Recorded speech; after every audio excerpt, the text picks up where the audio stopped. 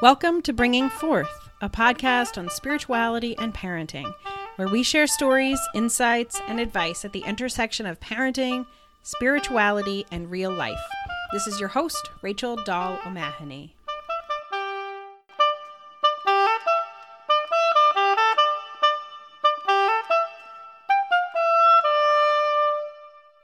One of the things I really appreciate about this interview was the opportunity to think about connection and disconnection as a normal part of parenting. In the time since we first recorded, there have been numerous incidents with one or the other of my three kids where we've had a fight or a disagreement or a meltdown or a blow up and we've disconnected. And I've been much more intentional about taking a moment and taking the time and the space to reconnect with them after our disconnection and make space in me to reconnect. Last night, my daughter made a salad for dinner and she put a dressing on the salad I don't like, so I didn't eat any of it. It wasn't really a big deal. But hours later, we were getting ready for bed and she came up to me and said, "I need to talk to you." So we went into my room and sat down and she said, "I was hurt that you didn't eat my salad and I wanted to know why." And we talked about it and I explained my perspective, and it wasn't a magical parenting moment particularly, but the opportunity to reconnect with her was great. She made herself a little bit vulnerable to admit that she was hurt. Because she did that, we could reconnect and she could go to bed with a little bit of peace. It was a small thing, but it's an example of how reconnection really fosters intimacy. Our guest today was born in Oxford, Ohio, and grew up in Illinois, Ohio, New York, and Pennsylvania. He spent his childhood tracking baseball stats.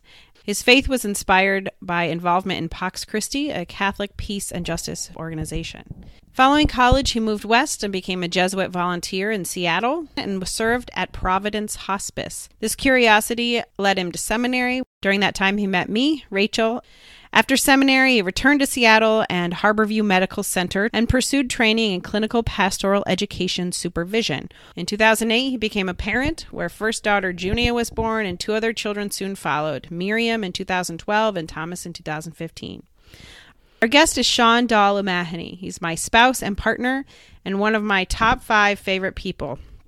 Maybe it seems a bit insider to have your first guest be a spouse, but it seemed a safe start for me with the tech and editing, so be gracious.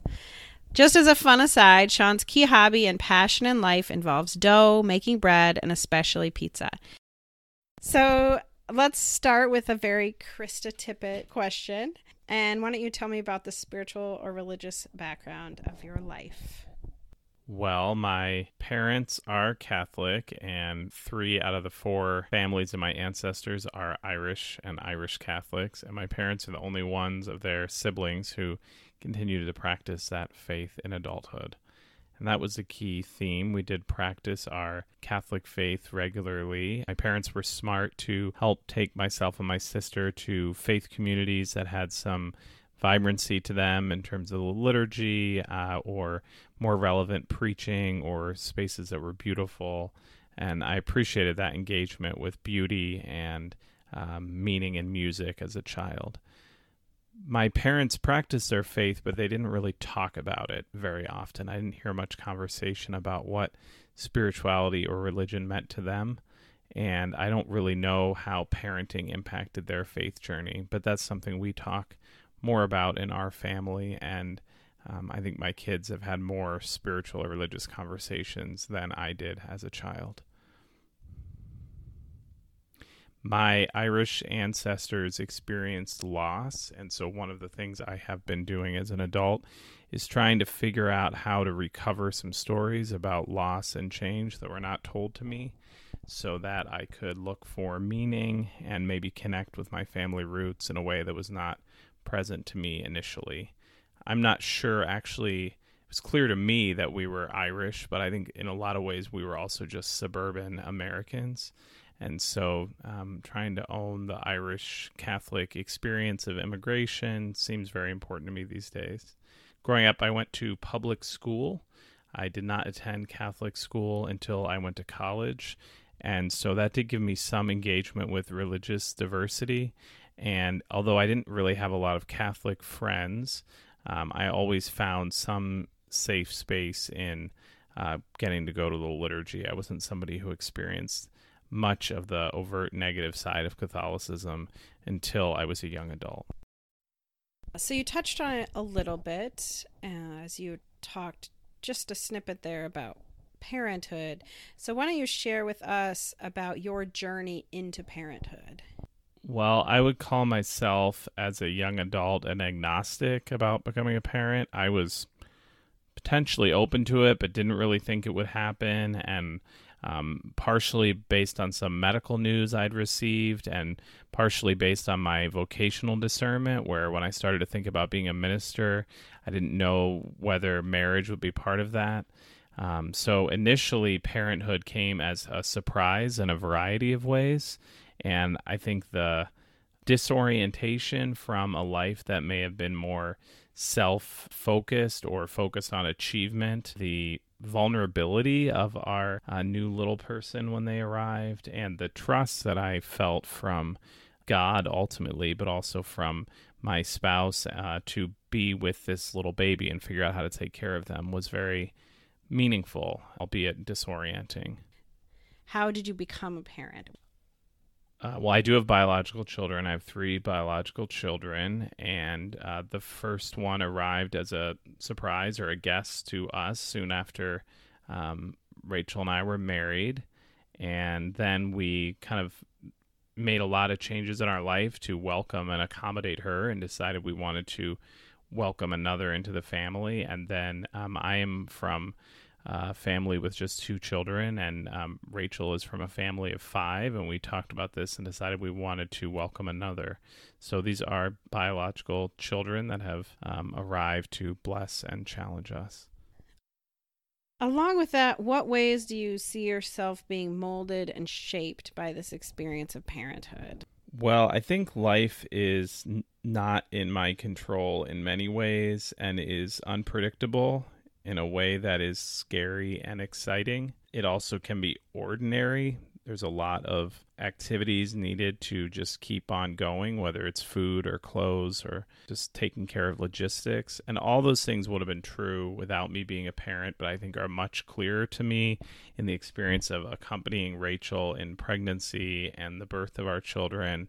There's a lot that's not in my control, and there's a lot of logistics to take care of. So I think parenting has been revealing to me of themes that are true in everyday regular life, but maybe could be avoided more easily. So if it's just me living my life, maybe I start to think I can control more things or make order out of my life. But we're all still vulnerable human beings who rely on each other. And I think kids have revealed that. They clearly are vulnerable and have relied on me. And so in some ways, it's made me accept my own vulnerability and reliance on others in a way that I may not have without being a parent. What are parenthood's most interesting challenges for you? Well, every time you think you have it figured out at a certain stage, it changes. I remember figuring out how to play with a toddler who would just walk around in the house, and then the experience of our oldest child being able to start opening the door. That's one small step, but figuring out how to adapt and shift to the personality of my kids is another challenge. Each of our kids has a distinct personality that I think may be related to birth order, may be related to something about how we are with them, but I think a lot of it is just related to their personality that they had when they were born. So one of our children really needs space to be upset and angry and struggle before they can accept connection. And another one of our children really needs you quickly to go be with them. So just having to change the way you parent based on the kid and the situation. It's not something you can do the same way every time. And I think that is healthy for me. There's some part of it that's like getting to be okay and to even find some adventure in the vulnerability. Like, I love these kids, and I can see how if something negative were to happen to them, how painful that would be for me. But I can't control that or avoid it, especially now with kids in school. They have their own experiences and aren't mine. It's not to abdicate some responsibility to help try to create a safe environment for them or give them resilience, but ultimately there's a lot that they experience that I can't control or now even be with them in. And so the process of letting go, I think loving children and letting go of them in that process is also an interesting challenge. I hear you talking about the theme of letting go of control is one of the ways you've been molded by parenthood, and also one of the challenges is an interesting challenge to move into that with your children, letting them go and not being able to control everything. How is that part of your spiritual practice or your concept of who God is? How are those two ideas connected to your spirituality? Well, the first thing I think about is I believe in the Jewish tradition, they have a concept of Tzimtzum, which is God withdrawing in order to create, so that in the beginning, God's presence, the divine presence, filled everything. And in order for God to create the world, God had to step back and withdraw in order to make space for something to be created. So I consider the amount of trust and even the sense of loss and withdrawal as part of creation that may reveal to me something about who God is. I felt deeply trusted by God in the first time I held my kids, and even in just continuing to parent them, how much trust God has in humanity and placed in me personally. And not like that I'm alone. I think God is invested and present with me, and there's community and support and a lot of mystery and all of that. But my kids are vulnerable, and I don't believe in a God who is like magically making things happen necessarily. I think God is present and offering care, and sometimes supports them in ways that I really don't know, but I can just kind of be grateful for. Can you share a profound or particularly spiritual or religious moment you've had as a parent? Anytime my kids are kind to each other in a surprising way, it's like the beauty of a sunrise, or like the sacredness of seeing blooming cherry blossoms, or like a flower that is here just for a moment. It's a really wonderful, joyous, sacred experience. So I remember both of my daughters have had experiences being in the hospital, not with, well, one of them was something that could have been serious. The other wasn't real serious, but just even in that experience, which was scary and vulnerable for all of us, but seeing their siblings be concerned about them and send cards and just be really loving towards them, I think is just reveals something beautiful, the kindness and love between the siblings. And they fight, and they are not always kind to each other. So when I get to capture that, it's a wonderful moment. I think the experience of Junia, our oldest daughter, becoming an altar server, and both Junia and Miriam receiving communion moved me more than I expected it to. I think because the way we have supported them in church has been like, kind of, here's an experience for you, and to a certain extent asking them to come into the experience of church, but then not requiring them to do anything in terms of receiving sacraments or being involved in any particular way. And so when Junia decided, yeah, I'm ready, I'd like to receive communion, and Miriam did too, and then when Junia said she wanted to be an altar server, I think just the gratitude of them feeling drawn to somehow be more part of this liturgy was meaningful. Because I know you and I know your work, and I know that your work as a CPE supervisor, one of the things you had to do was write a bunch of papers before you became certified. And one of them was about your theory of intimacy and disconnection and connection. And I was wondering if you could speak to that, share about that, and about how that is connected to parenthood for you. Yeah, so my education as a chaplain, one of the theories that supports that is called relational cultural theory, which is Jean Baker Miller and other colleagues at the Stone Center, Wellesley College in Massachusetts. So this was theory that came out of the experience of counseling, predominantly with women, although not exclusively, of hearing their stories and then starting to notice common themes. And so one of the themes that came out of the Stone Center's work was this sense that all people want connection. So they want to feel a sense of closeness, of being heard, of being valued, of that their presence is meaningful, that they get a sense of worth in relationship, and that people are made for relationship, but also that all people and all relationships also experience disconnection. So it's not possible to be connected all the time. And that disconnection actually can be normal and even healthy and can lead to growth. But a lot of us have experienced painful disconnections when we felt, and I know it's true of me, where we felt isolated or ashamed or alone. And so we have ways to try to protect ourselves, to care for ourselves, that can actually kind of sabotage what we want. So while all people want connection, we also want to try to stay safe and guard against disconnections happening again. And so that sense of guarding or trying to cope by avoiding the pain that we fear actually can keep us out of the connection that we look for. So as a person or as a parent, I think about that with my kids, and that we have these moments of connection, and the signs of that are that both parties feel more energized, feel more valuable, feel more alive, like they have more self-worth. But we also naturally have times where we're disconnected, so we didn't hear each other, or we're feeling low energy, we're feeling more isolated. It's helped me in this theory to know that's normal and part of every relationship. So there's no way to avoid having disconnection. It's something that just happens. The key is, how do you work with that and try to seek some reconnection in the future, some learning from that experience?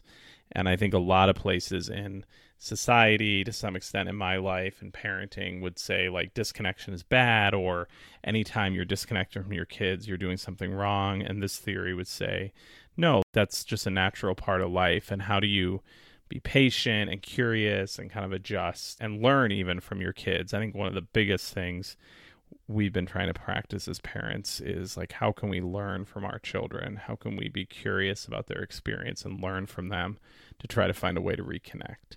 So at my best, I think it kind of humanizes the reality of the disconnection and gives some tools to figure out, okay, be curious about what's going on here and trust that we'll be able to reconnect.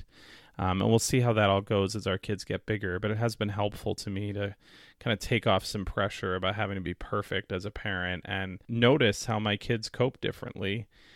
Could you also maybe connect that to God and the connection or disconnection one has in their spiritual life? Yeah, so the Stone Center writers don't talk about spirituality or theology very much, but to me, it's very applicable to one's spiritual life. I don't think it's possible, for instance, to stay in connection with God all the time. Nobody is in mountaintop, beautiful, connected experiences all the time.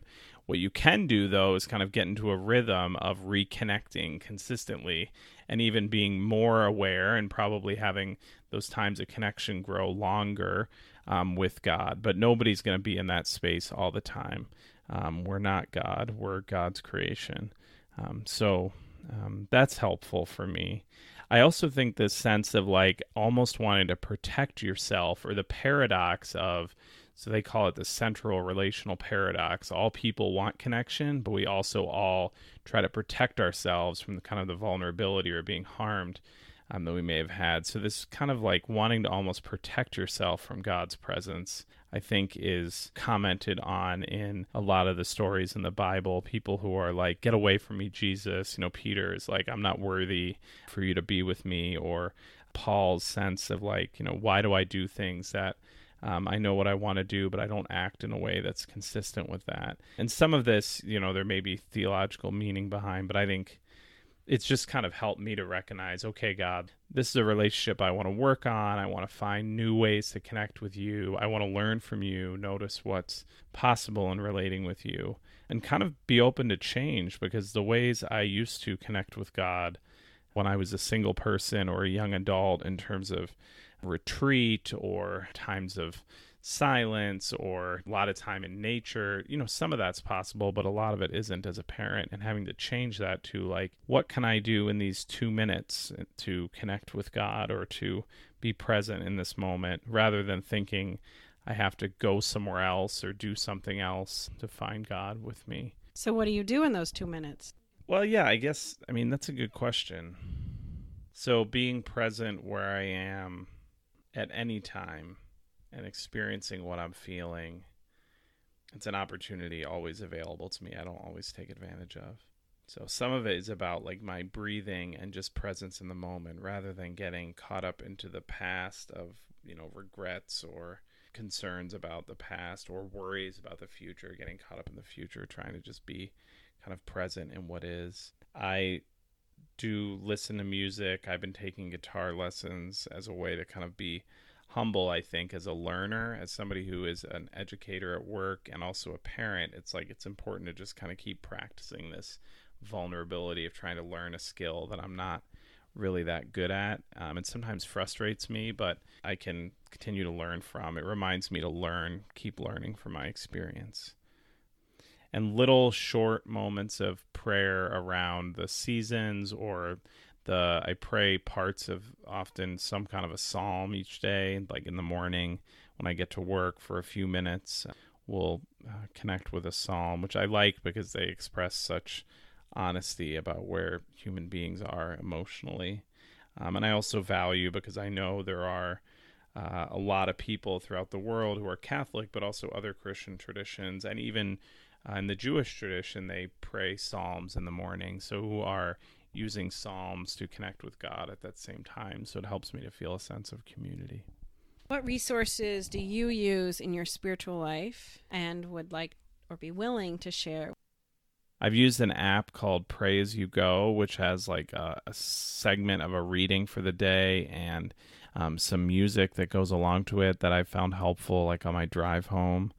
I've listened to classical music or jazz. That often is a way to just give me a chance to reflect rather than filling my head with more words.